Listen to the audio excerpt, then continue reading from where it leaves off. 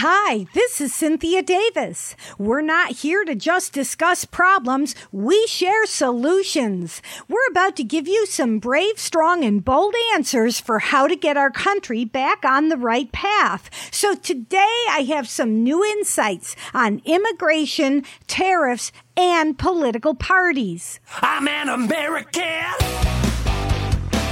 Red, white, and blue. And I'm a citizen of this world and of heaven. Some things were meant to be together. I believe in faith and freedom. Got a country too.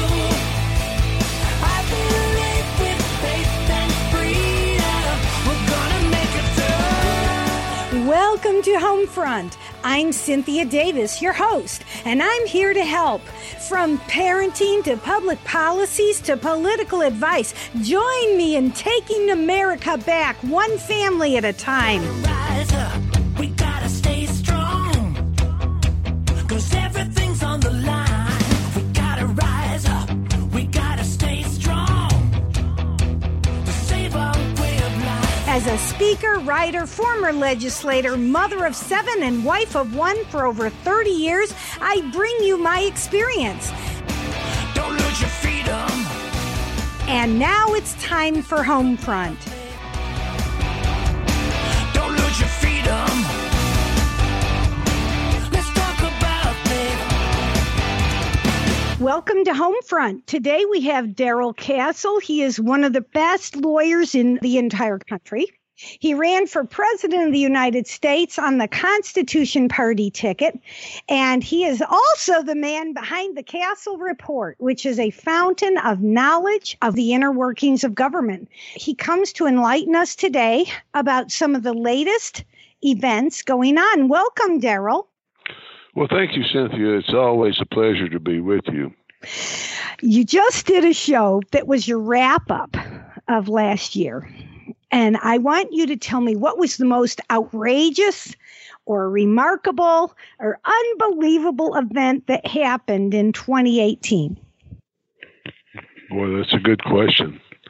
There were so many, but we're starting to believe them now. There's so many, but I suppose the war in the Far East. I think the Saudi war in Yemen, and President Trump's announcement that he wanted to withdraw from Syria and to wind down in Afghanistan, and then the reaction to that from people on both sides of the political persuasion just continues to confirm what I've always suspected. But I suppose that would be the thing, and that some other things regarding illegal immigration. I mean, every time I go to California, I wonder what's going on out there, what's happening to those people. When you look at San Francisco and Los Angeles and the huge cities of homeless people camped right on the streets in downtown Los Angeles, tent cities right on the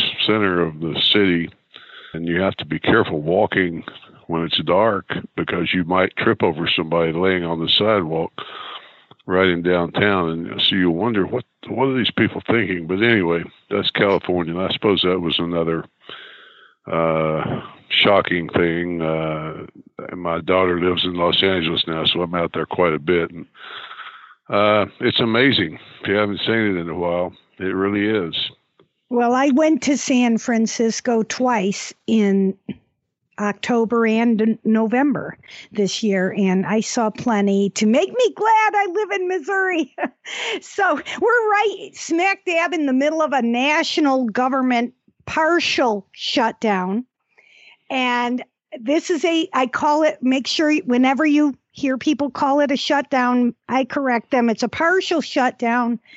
It's obviously, if the whole government shut down, we would feel it in a deeper way than this. These are some of the non-essential services. Of course, I wish the shutdown would last for years, but realistically, it's likely that some agreement will happen. I know I sound pessimistic by talking this way, but when the shutdown began, the Republicans had control of the House, the Senate, and the executive branch of government. The shutdown was proof that it's possible for one party to rule and still get nothing done. So now that the Democrats have control of the House, they've dug in their heels and they've made things more adversarial. And somebody posted this comment that Trump has failed to lead his own party into unity. How do they think with the Democrats there, they're going to keep people from peeling away worse? Is this the hill we want to die on? Give us your perspective on this shutdown. Well, I mean, I kind of share your opinion. I haven't noticed it very much, although the U.S. attorney in Memphis sent out a notice that any cases he was involved in would be, I guess you could say, in abeyance, continued until the shutdown is over with. But other than that, it hasn't affected me. I mean, it's great theater to watch. If there wasn't so much at stake and it wasn't all so tragic, it would be hilarious to watch them try to argue about it. But no one's feeling it or anything here. I suppose there may be some furloughed federal employees in Memphis. I'm not sure, but if there are, they're just getting a vacation that they'll eventually be paid for. But it just shows the silliness of all of it. And it's kind of sad in addition to being funny, really. So in the election season in November of 2018, a common question candidates were evaluated by is just one question. Are you supportive of Donald Trump or do you hate Donald Trump? I have never seen a campaign where it was all based on one question. People were proud, like that's their major qualification that I support Donald Trump, or that's their major qualification is I hate him. What is the craziest thing What is the craziest thing you've seen happen in this last election cycle, and what can we learn about the American people from it? Well, that's that concept that you just mentioned about do you hate him or do you love him? No one is kind of neutral on him, I guess. But here in Tennessee, Bob Corker, a senator, I'm sure you know, Mr. Corker is retiring. He's a Republican, and I saw a news conference with him. In fact, I mentioned it in my podcast, but I saw a news conference where he was talking about leaving the Senate and why he had so much trouble with President Trump. And he said, and they asked him why he was retiring, and he said, well, no one cares about the issues. All they care about is, are you with Trump or are you not with Trump? And he said, in Tennessee, if you're not with Trump, you're out of office. So he chose to leave. His replacement, Marsha Blackburn, a woman that I know fairly well. I mean, I say I know her. I've met her a few times. She was just an ordinary person here in Tennessee a few years ago, and when we had moved to institute a state income tax, she stepped out and became a leader in the anti-tax movement, and she translated that into a seat in the U.S. Congress, and then now she's in the U.S. Senate. She campaigned almost exclusively by saying, I'm with Trump. I'm with Trump. That was her campaign. Whatever the other people said against her, a very well-known Democrat politician who used to be mayor of Nashville and governor ran against her, and as a Democrat, and he even was embarrassed about it. He would occasionally say, "Look, I'm with Trump if he's right." He wasn't afraid to say that, here in Tennessee. But her campaign was, "I'm with the president. I stand with the president," and she won the election easily by something like 14 percentage points. That's because she has a good haircut and really nicely tailored suits. That I'm sure that had something to do with it. Well, she's a pretty sweet lady, I can tell you that. Although she wouldn't go to Cuba with me when I asked her to. But anyway, she's with the president. My guess is that in the Senate, she will be one of those people who you don't hear much about, who kind of sits there and votes the way the leadership tells her to vote. Yep. You're right. There's something to be said about the way you go up the ladder is you have to do what leadership tells you to do. Yep. But if I were elected to the Senate, I could probably encourage her to join me in a filibuster against something. Yeah, that's why you'll never be elected to the Senate, most likely. I'm the same way. The leadership would probably despise me so much I'd be a one-term senator, but one term would be enough. That'd be enough to do something positive. So the headlines today say that the soybean sales are down 94% because of the Trump tariffs. Are tariffs good or bad? I thought years ago they said tariffs were the right way to tax people instead of an income tax. But now Trump is trying to do tariffs, and it seems like it's caused a negative effect on our economy. What's your take? Well, the answer to your question, are they good or bad, would be yes. But the Constitution Party was founded on the principle of tariffs, but in most cases, my own personal view is that they're bad and that they cause economic issues. I know what he's trying to do, some of the overreaching trade imbalances with China and other countries he's trying to correct, and he's trying to bring some of the manufacturing that's left our country to go to these low-wage places to come back. But the not just the tariffs itself, but the threat of the tariff, the what you might call the trade wars with China in particular, has drastically affected the economy and the stock market. I think if he suddenly reached an agreement with China and worked out a deal, you'd see an economic surge in the market. But yeah, I mean, I sympathize with what he's trying to do. But if you wanted to ask me, is it good or bad? I wish there were some other weapon that could be used. So I would come down on the bad side. Well, let me ask you about a real story from here in Missouri. I used to be on the governing board of the city of O'Fallon, and during that time, there were some environmental wackos who felt like we should force the citizens to recycle. So they required every citizen to get a recycling container, and they were told, you're going to pay for it whether you use it or not. We're going to make you pay for recycling. So that did affect behavior, and more people started recycling as a result. And it was working well while we were selling our recyclables to China.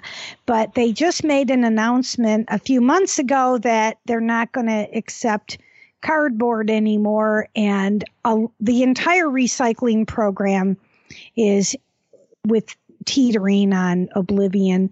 And part of it is they said China is no longer buying our junk. We used to bundle up all our junk and ship it to China, and they would take our recyclable stuff and pay us for it. They're not buying our recyclables anymore. Have you heard anything about that? Yes, I have.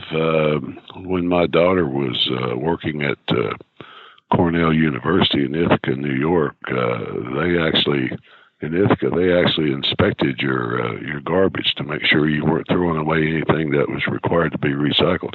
They would send somebody by once a week to make a periodic check of your trash. And you get a fine if they found a plastic bottle in your trash can or something. But how much would you have to pay somebody to do that job? Well, that's a good question. I used to tell my daughter that they just took all that stuff and threw it in the landfill somewhere and just told people they were doing that so they could have government jobs. But yep. Yes, I have heard that, and it's a battle in the trade war. Yeah, they know our vulnerabilities and so forth, and yet sometimes in war you take casualties, and that's one of them. I hope it can be settled and worked out for the benefit of both sides. I mean, we really should be friends with China. That's my view, and I can back that up over decades, if not centuries, of fair dealing and working together and so forth. But it's it's different now. I mean, it's been overreaching in the trade deficit. The deficit is a funny thing too. I have a deficit with Walmart. I have a deficit with Walgreens. I buy more from them than they buy from me. And that's kind of the way it is. I mean, I wish they would come in and use my legal services, and so we could come out even. I guess I could say, well, I'm not going to shop there anymore unless you come in and hire me to do some legal work for you. It's kind of that seems silly, but that's kind of the way it is. Now, both sides were benefiting, but we'll see. I mean, they don't call it a trade war for nothing, so we'll see who wins. There you go. So the headlines are filled with the talk about the Democrat agenda, how the House of Representatives is filing bills to destroy and dismantle everything that would make America strong. If you didn't know better, you would guess that their goal is to trash this country as fast as possible. So how can anyone run and win on a platform of raising taxes, getting rid of our Second Amendment protections, giving more money to foreign countries, forcing taxpayers to pay for the killing of the unborn, weakening our security, unless it's increasing the power of the TSA to search and fondle people at our airports for simply trying to get on an airplane? We have so much hypocrisy going on in this country. How is it possible that the Democrats can think this is a good thing? Well, you said if you didn't know better, but I don't know better. I mean, I think that's exactly what they're trying to do. And it seems, I mean, it's fairly simple. They're trying to put together a majority, which they're very close to doing, if not successful in doing, of people that don't pay any of that money that they're giving away. Only about 50% of the people have a net loss in tax now. 52% approximately receive some benefit from the federal government every month. So yes, I mean, they're very close, if not there, to having a majority of people who simply say, we're going to loot and we're going to use other people's money to do it. And we don't have any moral compunctions against doing that sort of thing. So it explains why the Democrats are so into illegal immigration or any other form of immigration. Bring them in, each one of them is a future Democrat voter, and the idea is to gain a permanent majority that can't be defeated. So that's the direction that we seem to be heading. You're right. Starting with step one is an attack on the Electoral College. And now this border thing is really perplexing me. And the only reasonable solution is to understand that they're trying to get future voters. The problem is, if they are successful at destroying the way we do elections, we will never get the country back again to correct it. We will never get good people elected anymore who can be principled.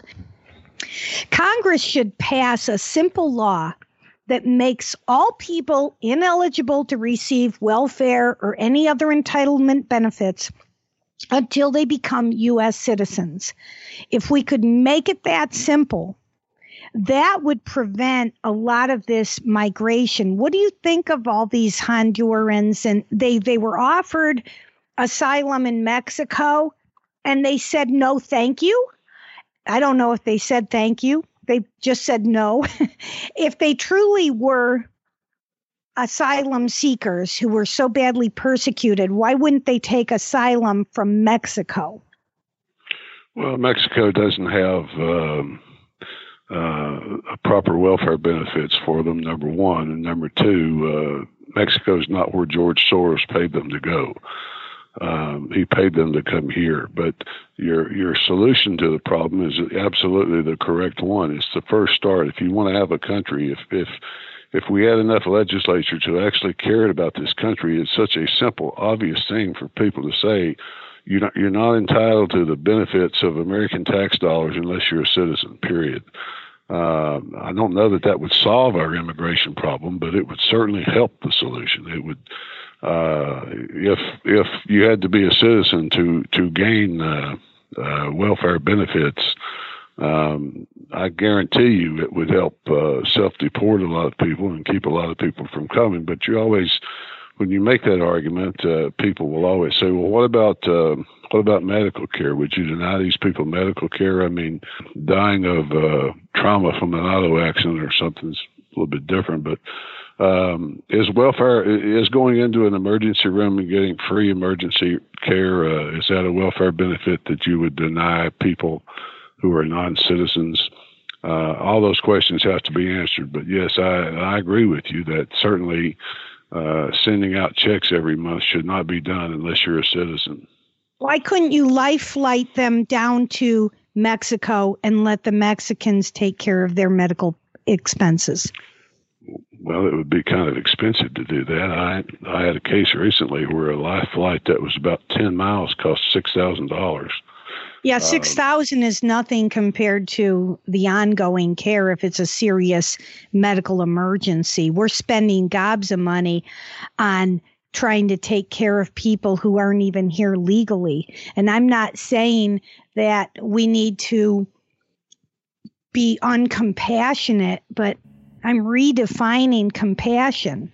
I don't know how you're helping them when you encourage more of them to come. And they need to make their own country great again. They need to not leave.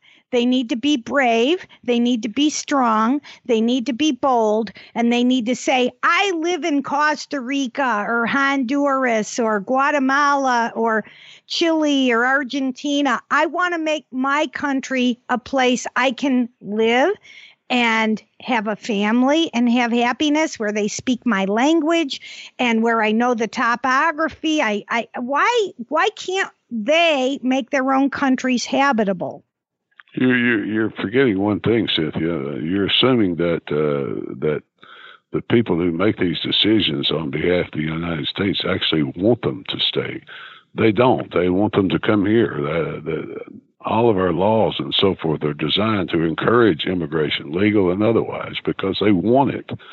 They want to build a majority. They want to change our society. The destructive elements that you and I might see in our society from continued third world immigration, they see as a good thing. And so they're trying to encourage it with open border policy, with sanctuary cities, sanctuary states like you have in California, where, yes, whosoever will may come on in, and we will all fund it for you.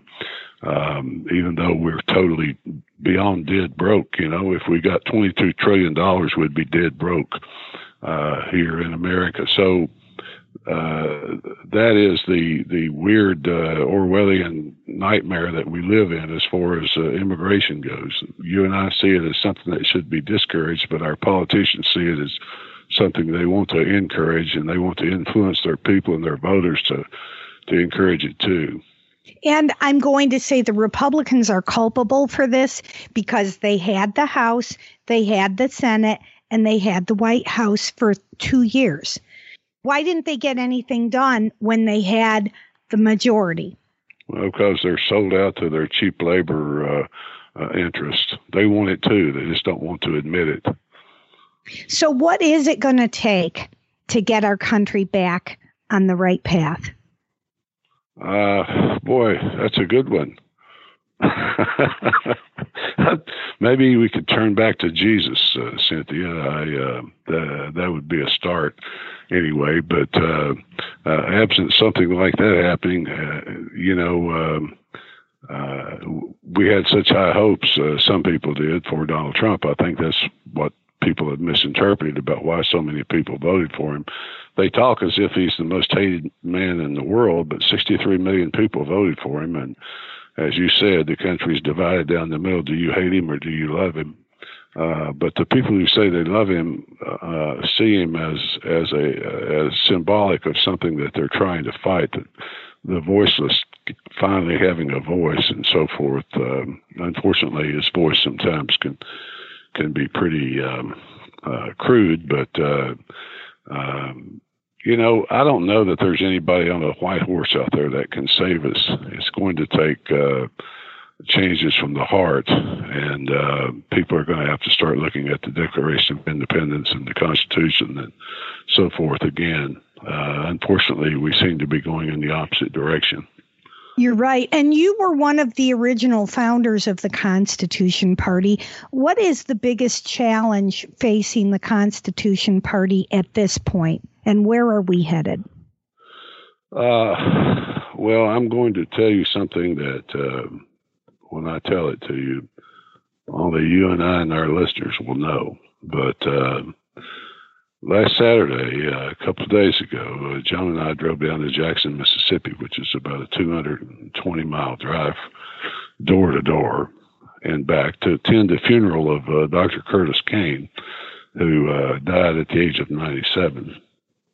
And Dr. Kane worked right up until the last minute, but he also was involved. He did not do the day-to-day gritty work, but he was a pilot. He was a physician pilot, and he flew Howard Phillips, the founder of the party, around from one place to another in his private plane. He did so many things, and Dr. Kane was part of that initial intellectual, we'll call it, brain trust that really founded the party.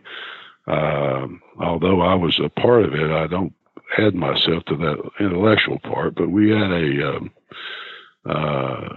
person from Harvard who had been head of student government at Harvard in his undergraduate class.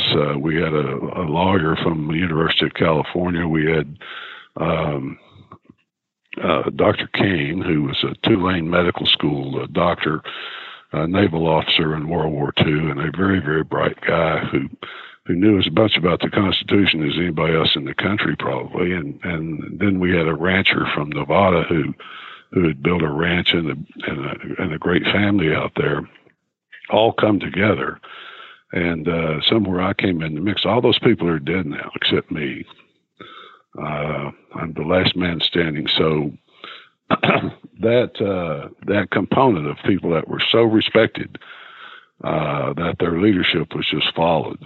I mean, everybody knew it was Howard's party up until the point where he finally got too sick to continue and eventually died. And that left a vacuum that was very, very difficult to fill. I mean, when this party was first formed, it was formed by people who had actual connections into government, who understood how it worked, who understood how politics worked. Howard had served in the Nixon administration, and Bill Scherer had been in the state legislature out in California. Dan Hansen from Nevada had been active in conservative politics since the 60s, as had most of the other people Dr. Kane certainly had. And that connection has been lost. And now, unfortunately, there's a lot of people out there just striving for power and control within a tiny little group of people. But on the positive note, the party does seem to be growing. Contributions seem to be coming in. We're gaining ballot access all the time. I think we have 14 states so far. I believe that number's correct. And we're continuing to work to get ballot access in more states. So during the 2020 election cycle, that will not be an issue as it has been in the past. Those things all look good. So we keep going. This is not the first time these questions have been asked. Back in the early days, I remember being in a fiscal meeting, and someone asked the question, "Why do we keep doing this?" what's our goal? And I remember Dan said, sometimes your goal has to just be survival. Just stay in the fight, keep fighting, and keep the issues out there, keep them alive, and hope that God blesses your efforts and that eventually you prevail by actually electing someone. So recently, Donald Trump has had a big fight against people on both the left and the right. And Mitt Romney has been recently elected. He's replaced John McCain as being an obstructionist. What do you think is going to happen in the Senate? And can you make a prediction of what you think is going to happen to Trump's last 2 years as he finishes his first term? I think as to Mitt Romney, he's the very reason Trump was elected. People like him have no conception of what's actually happening out there in the flyover country. But what I think is going to happen in Trump's next 2 years, I think a lot of it depends on the economy, on whether he reaches an agreement to resolve some of the trade issues. If he did, I think you'd see economic growth. I personally think the Fed is trying to conspire with Democrats to do him in, although Jerome Powell now says that he's going to be, quote, patient with his interest rate increases because he could see what that was doing to the economy and he could hear all the screaming and so forth about it. So now he says the Fed will be patient with their March rate increase that he announced at the end of the year. So we'll see what happens. They could do him in if the economy booms, like the end of the quarter trade. The job numbers were fantastic. 312,000 new jobs created, record numbers of black people and Hispanics working, and off the welfare rolls and so forth. So those are all wonderful numbers, but he doesn't get any support from the media as far as reporting it.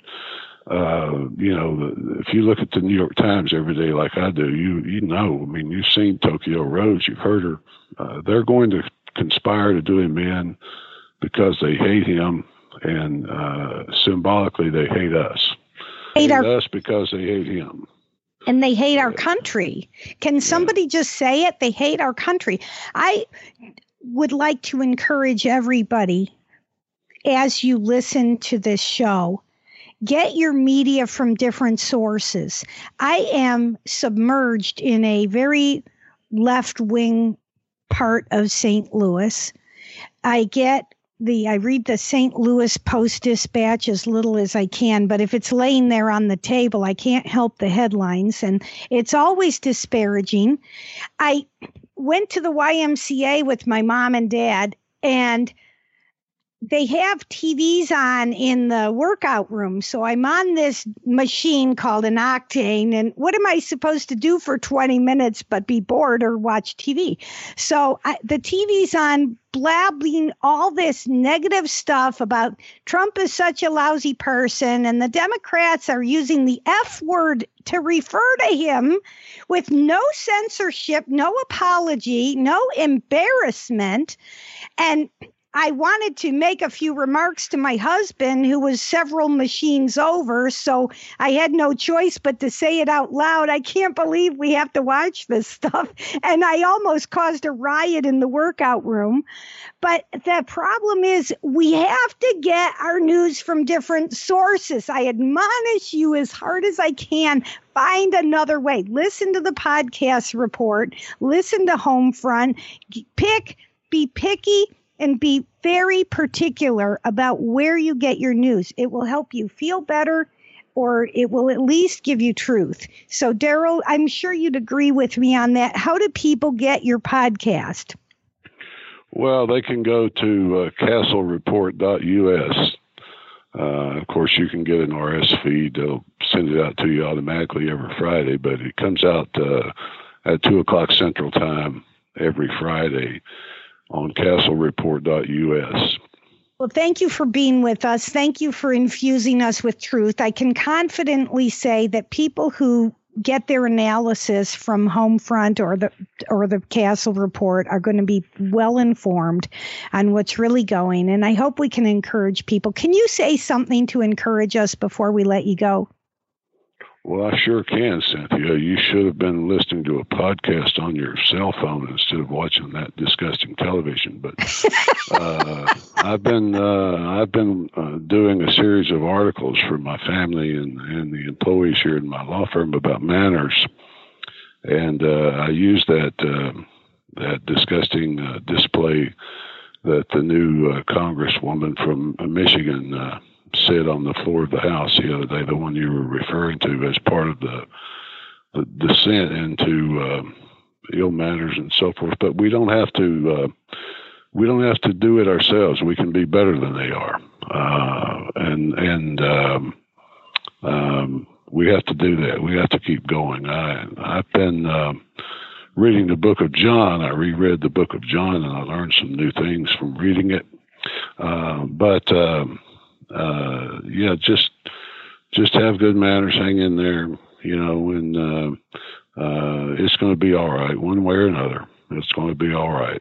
Well, thank you, Darrell. Give us one gem from the Book of John that we can hang on to today. Well, the Book of John was all about John, this disciple of Jesus, trying to tell us that this man was the Son of God and that he came to earth to give life and to give it more abundantly. John said that the law we got from Moses, grace and truth we get from Jesus. That's the purpose of the Book of John. The other Gospels, John too as well, but the other Gospels were about Jesus' life. This is what he did while he was on the earth, and there was some of that in the Book of John, although he left out a lot of the stories that some of the others told. But he said, there are a lot more I could tell you, and there wouldn't be enough room in the world to hold all the books that I could tell you about this person, but I tell you this stuff so you might believe. So that was the purpose of the book, and it was very inspiring to read it again to me. I was uplifted by it, and it caused me to resolve in the new year to be more mannerly in my own personal life, and to remember those words that he said so many years ago. Well, thank you for uplifting us today, Darrell. You've been a true gift and imparting some gems to us. I hope you have a great day, and I hope you come on our show again sometime. Anytime, Cynthia. Just let me know. This has been another edition of Homefront. I'm Cynthia Davis, and I thank you for joining us. We're taking America back one family at a time. I sincerely hope you heard something that left you feeling inspired, motivated, and ready to engage our culture. If you enjoyed our show, you can find more at cynthiadavis.net. You can also find me on Facebook at Homefront with Cynthia Davis. Have a great week, and make sure you come back next time for another edition of Homefront.